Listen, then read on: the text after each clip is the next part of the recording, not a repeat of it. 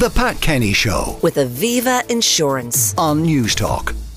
Well, now we go to Turkey for the latest on the deepening humanitarian crisis and the frantic rescue efforts in the wake of Monday's devastating earthquakes. I'm joined, first of all, by Andy Buchanan, Country Director for Concern Worldwide in Turkey. Andy, good morning. Hi, good morning. Now, this is almost an impossible task. I mean, such devastation over such a wide area and even infrastructure that might be used to get aid to people is fractured. Yes. No, exactly. So we, as Concern Worldwide, we're based here in Şanlıurfa in southeast Turkey, one of the 10 worst affected provinces by the earthquake. And yes, for the last 2 days, initially we were, our teams have been trying to find shelter for themselves and their families, and then now transitioning more to supporting others and sending aid to the worst affected provinces further to the west. Now, we know there has been a massive international effort to get aid to where it is needed, but what are the deficits? I mean, the Turkish crews, which have been sent in by the government, can only do so much. Machinery is needed, and perhaps machinery can't be got to the areas that need it to remove concrete debris. Yes, I mean, as Concern Worldwide, we're not directly involved in the recovery of people under collapsed buildings. So that's been led by the Turkish disaster management agencies with support from international rescue teams. As NGOs, we're trying to support the local authorities, the municipal authorities, with in-kind items, blankets, mattresses, food, hygiene items, in the collection centres where people are staying. So, I'm here in a city of 500,000 people. For the last 3 nights, nearly all of those people are not staying in their homes. The homes are not safe to go back to. So people are either staying in schools, sports centres, that kind of thing, or they're sleeping in their cars. And also many people have left to go to other provinces. Now, there is that immediate problem of survival, of sustenance, food, and some sort of shelter. But by the sound of it, this is going to be a very protracted problem because many of the buildings are going to have to be destroyed. Right. There will be nowhere for people to live. Right.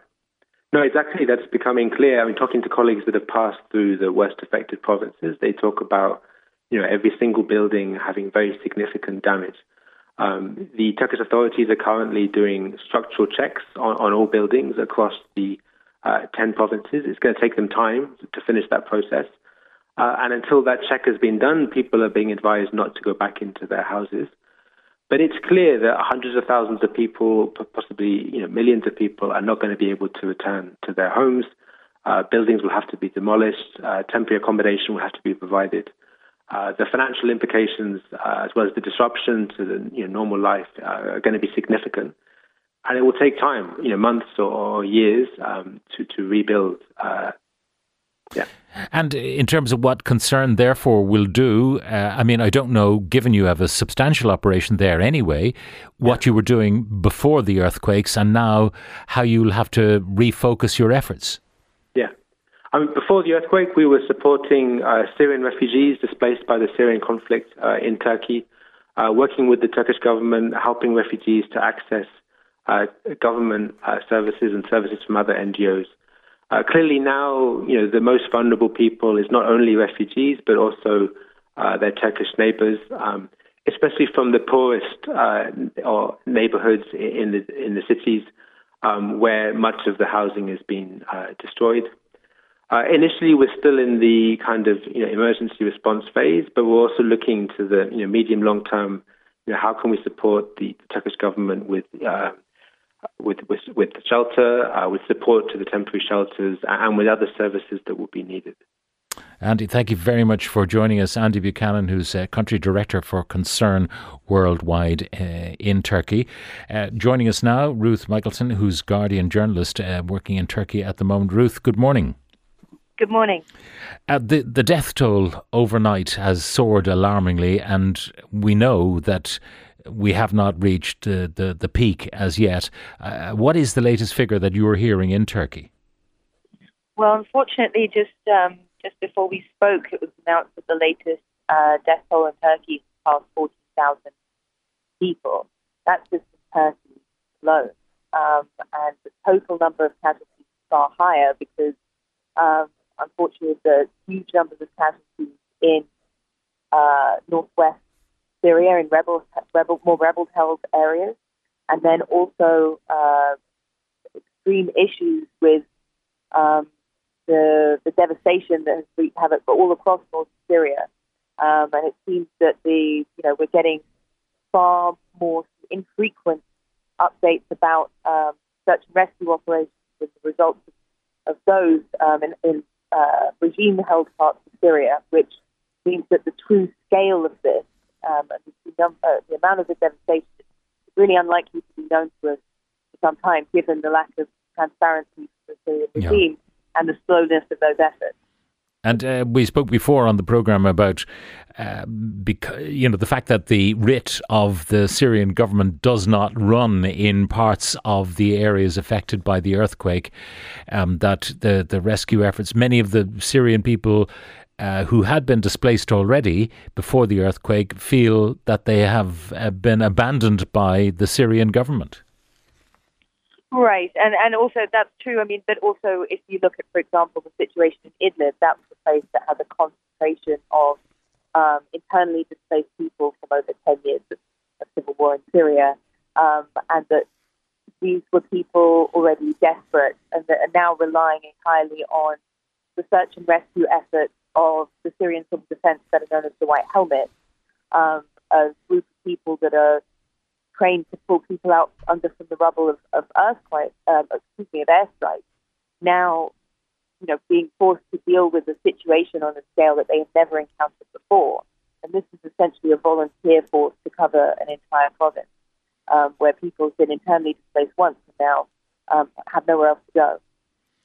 In Turkey itself, the voices criticising President Erdogan are getting louder, and already the recriminations have begun. Now, on this programme, on this station earlier today, we had the Turkish ambassador to Ireland, and I suppose, apologia for President Erdogan has been criticised was that, look, the extent of this disaster, 24 cities, infrastructure destroyed, no matter how much money was collected for preemptive work on infrastructure around the country in anticipation of any earthquake, even if they'd started, to do it all, they would be nowhere completion at this point in 2023, that a tragedy was inevitable.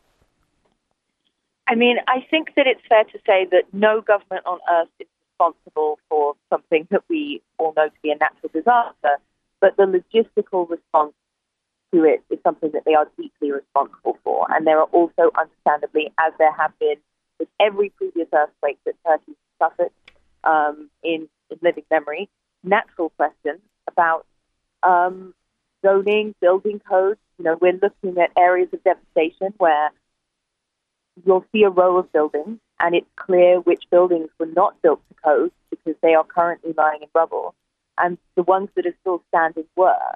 And that is evidence of, in some cases, localized corruption and various issues that the state is very much responsible for. So when Erdogan stood up yesterday in Kahramanmaraş, near the epicenter of the explosion, and promised to rebuild every single house that has been demolished due to this earthquake within the next year, that feels like an impossibility, given that the nature of the rescue effort at the moment, that it's going to just take so much time to clear this rubble. The idea that homes for everyone across all 10 provinces affected by this will be rebuilt within a year feels like an incredible challenge. So, of course, this leads naturally to the question. There will obviously be, when the dust literally settles on all of this, an attempt by the political class to find culprits, maybe builders, developers and so on, who did not build to code. And I would suspect that those punishments would be harsh. Well, I mean, it's easy to point fingers exactly as you say at individuals rather than looking at state responsibility. So far, we've very much seen a version of the state that wants to project control, but not necessarily care. And from speaking to people on the ground, there are plenty of angry people, angry at how long it took the state's emergency workers to reach them. And those are in cities. Out in villages, there are people that just say it's such a huge area, people haven't been able to arrive. And that is a question of funding and personnel and pre-planning, because the nature of Turkey is that there should have been, this was unfortunately a terrible, tragic thing, but one that it was possible to prepare better for. And those questions are certainly being asked by the Turkish public. Ruth, thank you very much for joining us. Ruth Michaelson, who's a Guardian journalist currently working in Turkey. The Pat Kenny Show. With Aviva Insurance. Weekdays at 9 a.m. on News Talk.